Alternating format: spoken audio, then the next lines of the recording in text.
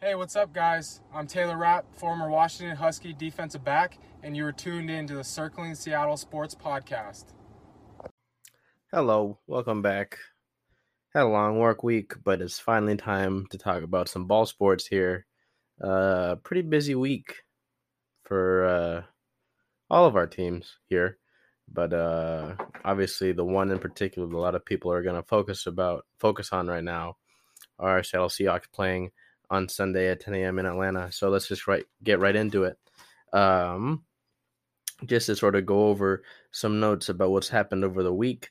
Obviously, one of the big issues or big talking points is that the Seahawks were not able to sign Jadeveon Clowney. He signed with the Titans for a 1-year, $12 million deal that is laden with incentives, and it also gives him the opportunity to cash in again in the 2021 season. The team restructured David Moore's contract, who is set to be a free agent still in 2021.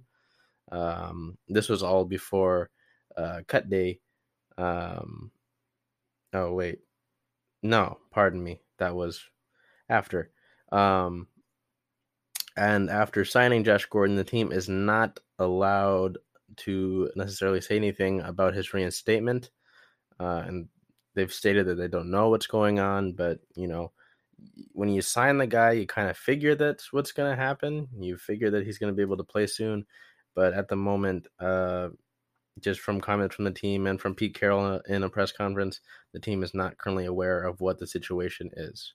The team said its practice squad, and it includes tackle Tommy Champion, quarterback Denny Etling, wide receiver Aaron Fuller, linebacker Shaquem Griffin, who I'm glad to see on that list.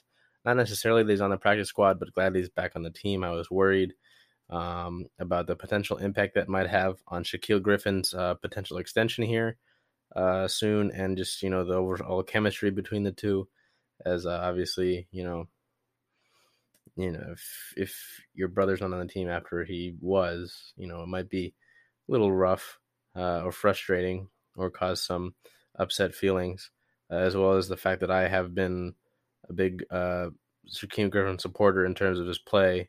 So it's good to see that. Penny Hart was on the practice squad, but then he is recently activated to the active roster, and wide receiver John Ursua was sent down to the practice squad. Continuing with the practice squad, defensive back Gavin Heslop, Cedric Lattimore, defensive tackle, wide receiver Lance Lenoir, tight end Tyler Mabry is a guy that a lot of people seem to be high on going into the sort of training camp. Ryan Neal, defensive back Jason Stanley, tight end Stephon Sullivan, former sort of wide receiver from LSU, Cody Thompson, wide receiver, who was a standout at camp prior to being a little bit derailed from injuries, and tackle Chad Wheeler. Obviously, like I said earlier, their first game kicks off at 10 a.m. versus Atlanta this Sunday on the road in Atlanta. Atlanta is not one of the teams that will be allowing fans into the stadium. As if you saw on Thursday, the Kansas City Chiefs allowed fans to be in the stadium, about 17,000 it was said. And I'm just going to say it didn't really look like people were wearing their masks. It didn't look like people were social distancing. I do not know how long the fans will be allowed in the stadium. I don't necessarily think it's a good idea, but at the end of the day, I can't control everything, and sometimes it'll take real life experiences for people to learn their lesson. In Pete Carroll's press conference that I had mentioned earlier, some notes. He said that both Trey Flowers and Quinton Dunbar are likely to play on Sunday, but there is no word on who will start. Obviously, Shaquille Griffin would be the essential cornerback one, but it's still kind of up in the air if Trey Flowers or Quinton Dunbar will be that cornerback too on the other side of the field. Tackle Dwayne Brown showing up at the injury list throughout the week was only rest and days off, and that there's no concerns with his knee. This was something that's been shown for Seahawks veterans in the past, sort of showing up on the injury list, but it's just really them just taking days off or taking days for rest. Defensive end LJ Collier will start at strong side defensive end, although Rasheem Green, who I've been a big fan of here since we drafted him, will play a lot. Pete Carroll said that Collier has earned a chance to start, which is it should be a good sign. After he had a rough year last year, starting off, not really being able to get his foot in the ground there. So obviously hope for big things coming out of Collier this year, especially out after uh, sort of the production or lack thereof from the pass rush last year.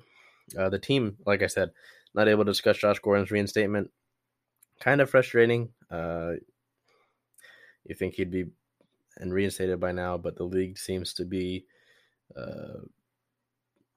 just kind of twiddling their thumbs at this point. Wide receiver Philip Dorsett will be a game time decision. He still has been dealing with that foot injury that the team was not aware that he had prior to their signing him, which is kind of a question mark, kind of a bit of concern, but game time decisions a little more hopeful than nothing. David Moore will be the wide receiver 3 there, but rookie Freddie Swain out of Florida will play also, so that's something to note there. The team has also said that they will not hold back in letting Freddie Swain play, which is a good upside to see. Young man out of Florida there could be a bright spot going forward. Would have liked to see him play in the preseason, but that's obviously not how things shook out. And then some notes from offensive coordinator Brian Schottenheimer. He hopes to get all 4 active running backs, that includes Chris Carson, Carlos Hyde, Travis Homer, and DJ Dallas involved versus the Falcons. Obviously, might be a little difficult getting all 4 guys in there during the game. But, with no preseason, it might be a must with getting everybody back into routines. What was this? Oh, yes. All right. Sorry about that. He's also expecting big things from DK Metcalf this year. Said that he's really got a good work ethic, and they're excited to see what they can do with him, moving him around the field, showing off his versatility.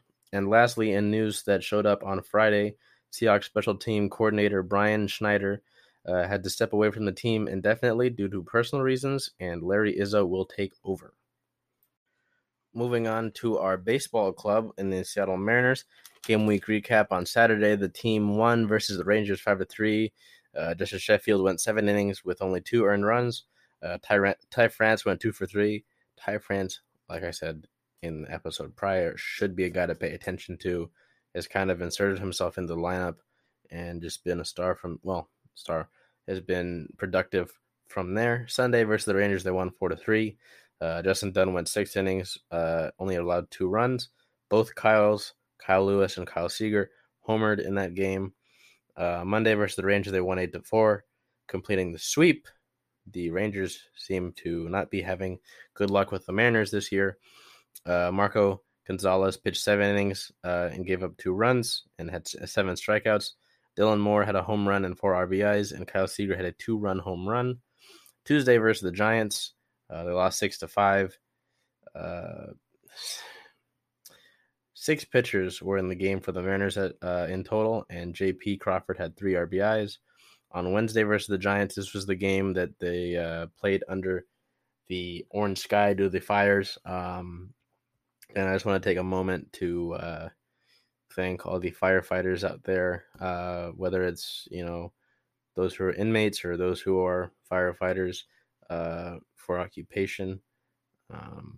Obviously, in California, I think they're allowing inmates to pursue firefighter jobs. So that's a good sign. And that's something that's hopeful for those who want to pursue that. But just, I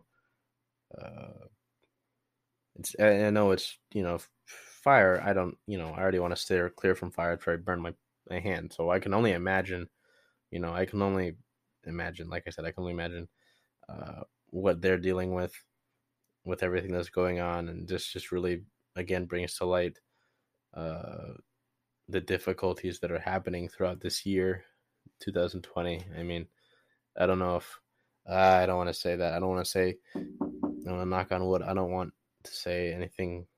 I don't want to say that I doubt anything will top this year, but I hope that nothing ever tops this year in terms of how bad it has been.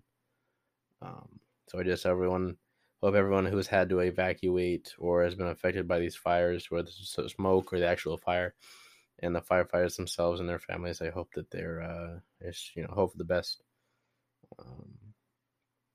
it's just difficult, because you can't necessarily donate to them because they're government funded, So at this point, it's just being safe. Please don't go light fires out in the middle of fucking woods. Don't be an idiot. But anyway, to get to the game, the Mariners lost 10-1 under that orange sky. The Giants had won 5 straight at that game. Just difficult game there.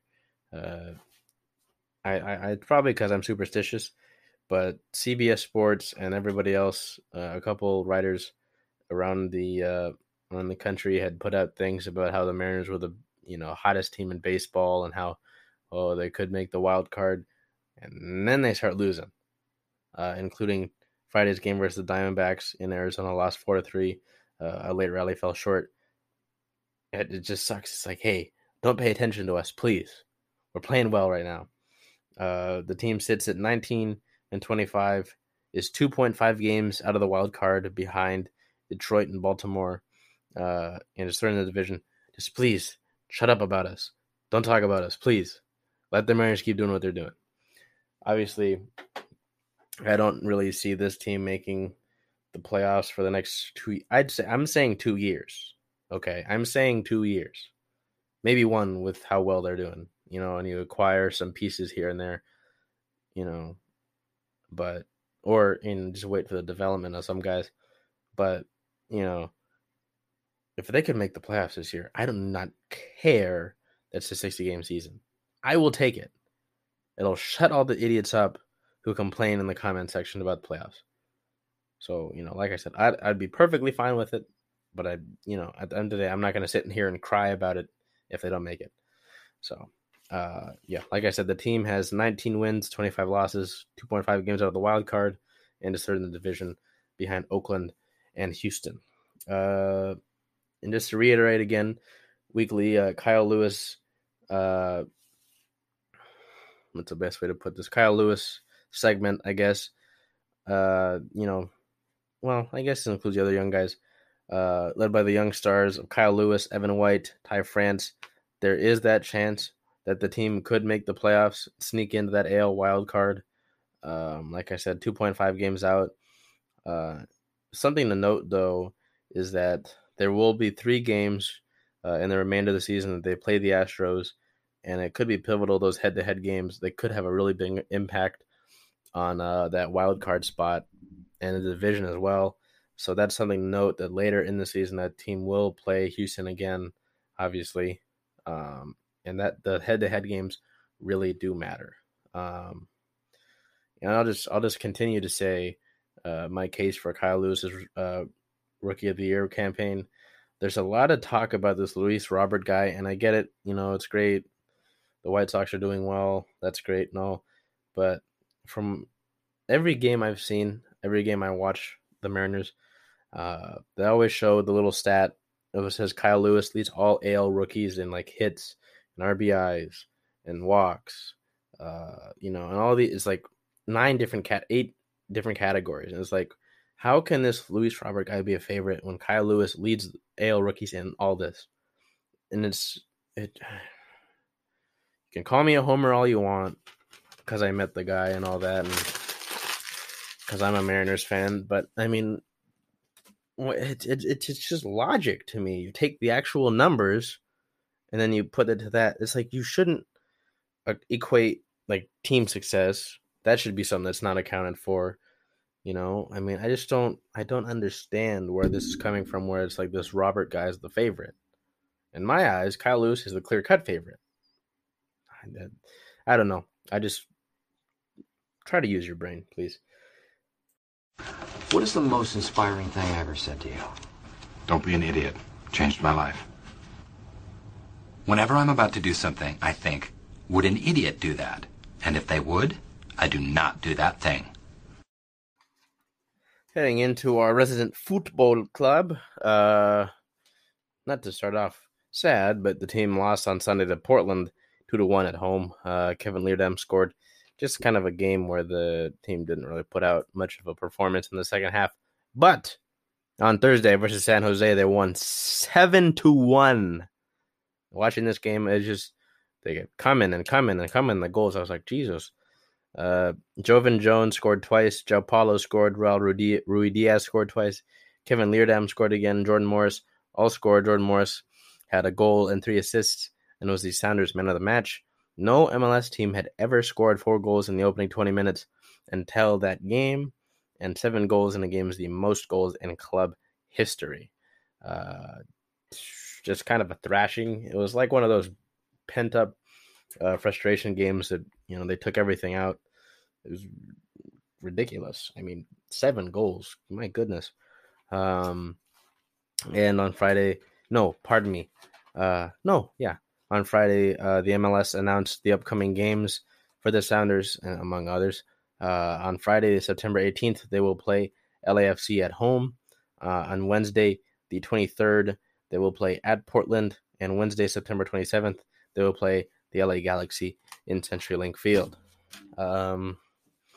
In Seattle Storm news, game week recap. On Sunday versus the Minnesota Lynx, they won 103-88. Natasha Howard had 19 points. Brianna Stewart had 18.4 rebounds and 5 assists. All starters had 15-plus points, except for Sue Bird, who had 8 points. Ezi Magbagor had 12 points off the bench. On Wednesday versus the Dallas Wings, they won 107-95. Brianna Stewart had 23 points, 11 rebounds, and 6 assists. Jewel Lloyd had 23 points and 7 rebounds. All starters with 10-plus points. And Friday versus the Mercury, they won 83-60 with 6 players in double digits. Jordan Canada had 13 points, 2 rebounds, and 4 assists. A couple of things to note here before I continue. Brianna Stewart did not play with a left foot injury, and Sue Bird did not play with a left knee injury. So kind of things to note there. Natasha Howard had 12 points, 5 rebounds, 3 assists. Both Mercedes Russell and Jewel Lloyd had 10 points there. And Alicia Clark had 9 points and 7 rebounds, with Crystal Langhorn and Ezi Magbagor both having 10 points off of the bench there. The team sits at 18-3, 8-3 away, which doesn't really mean much considering that they're playing in a bubble, but they're still first in the Western Conference, so that is what matters. And in a ESPN All-WNBA bubble team, Brianna Stewart was named the first player on the team, averaging 19.7 points per game, 8.3 rebounds per game, and 3.6 assists per game. Obviously, it doesn't really seem like the injury to Brianna Stewart will mean too much, but with Sue Bird missing 9 games throughout the season due to a bone bruise in her left knee that she initially suffered on July 30th, and re-injuring that knee during collision with Dallas Wings rookie Satu Sabally on Wednesday, which actually left Sabally in a concussion protocol, which isn't exactly good. And Brianna Stewart dealing with tendonitis in her left foot, just kind of hoping that they're able to take it easy as we approach the end of the season here. Let me check actually what the final games are looking like. But like I was saying, it's you're getting towards that stretch of the season. You're first in the Western Conference, first in the league, and you play Dallas, you play the Las Vegas on Sunday the 13th at 12 p.m. to just kind of close the season out. You really hope that maybe this is a game that you sit both of them just to be safe. Your 2 of your best players, obviously, Sue Bird hasn't been producing the biggest numbers this season, but it's they can clinch the number 1 overall playoff seed with a loss by Las Vegas on Saturday, or they can do it so by beating the Aces on Sunday in the season finale. They have clinched a top 2 seed and a double bye to the conference finals, which will give the team a week off after Sunday's game against the Aces, which is good. Get them some rest, but you really, really, really hope, knock on wood, that nothing happens to either Stewie or Sue Bird on Sunday if they do play. So heading into UW Athletics, I only have one headline for you here. Not every NCAA team is on board with COVID protocols. A survey from about 1,200 athletic trainers shared that about 60% of respondents reported that athletes were only somewhat following COVID-19 protocols or rules. That's to reiterate what I said in previous episodes. I get it. You want to have a season, and I have nothing against that. I really don't. But it's difficult in college because you know that some of these guys don't have the maturity or will not take the responsibility that comes with having to play in a pandemic while making sure things are safe. There are people who are going to cut corners. There are people who don't realize the weight of their decisions, and it will hinder the ability to have a season and to continue moving forward. I've seen, it's not college, but it's high school related. I've seen a lot of the top players and a lot of players in general from high schools wanting to play, and that's good. And I'm bleeding. It's not good. They've stated their wishes to play, and I'm all for it, dude. But it's very important that you show that maturity, that you show that level of responsibility in order to make sure that you are safe and that your family's safe and that the coaching staff is safe, in order to avoid a positive case. Because you get that positive case, everything can shut down because you can pass it on to somebody else and you don't even know, thanks to the asymptomatic stuff. It's just really important that people are taking care. It's just you gotta know you have to have that responsibility. It's crucial to the importance. It's crucial to the continuation of these games during the season, at least. So, not to get in too much of a rant, but that's it for this week. Like I said in the beginning, it was kind of a long work week for me. So being able to sit here and talk about ball sports for a little bit is always fun. Still trying to improve. Like I said, I was hoping to have some interviews planned for you guys here soon, but things have kind of stalled for the time being.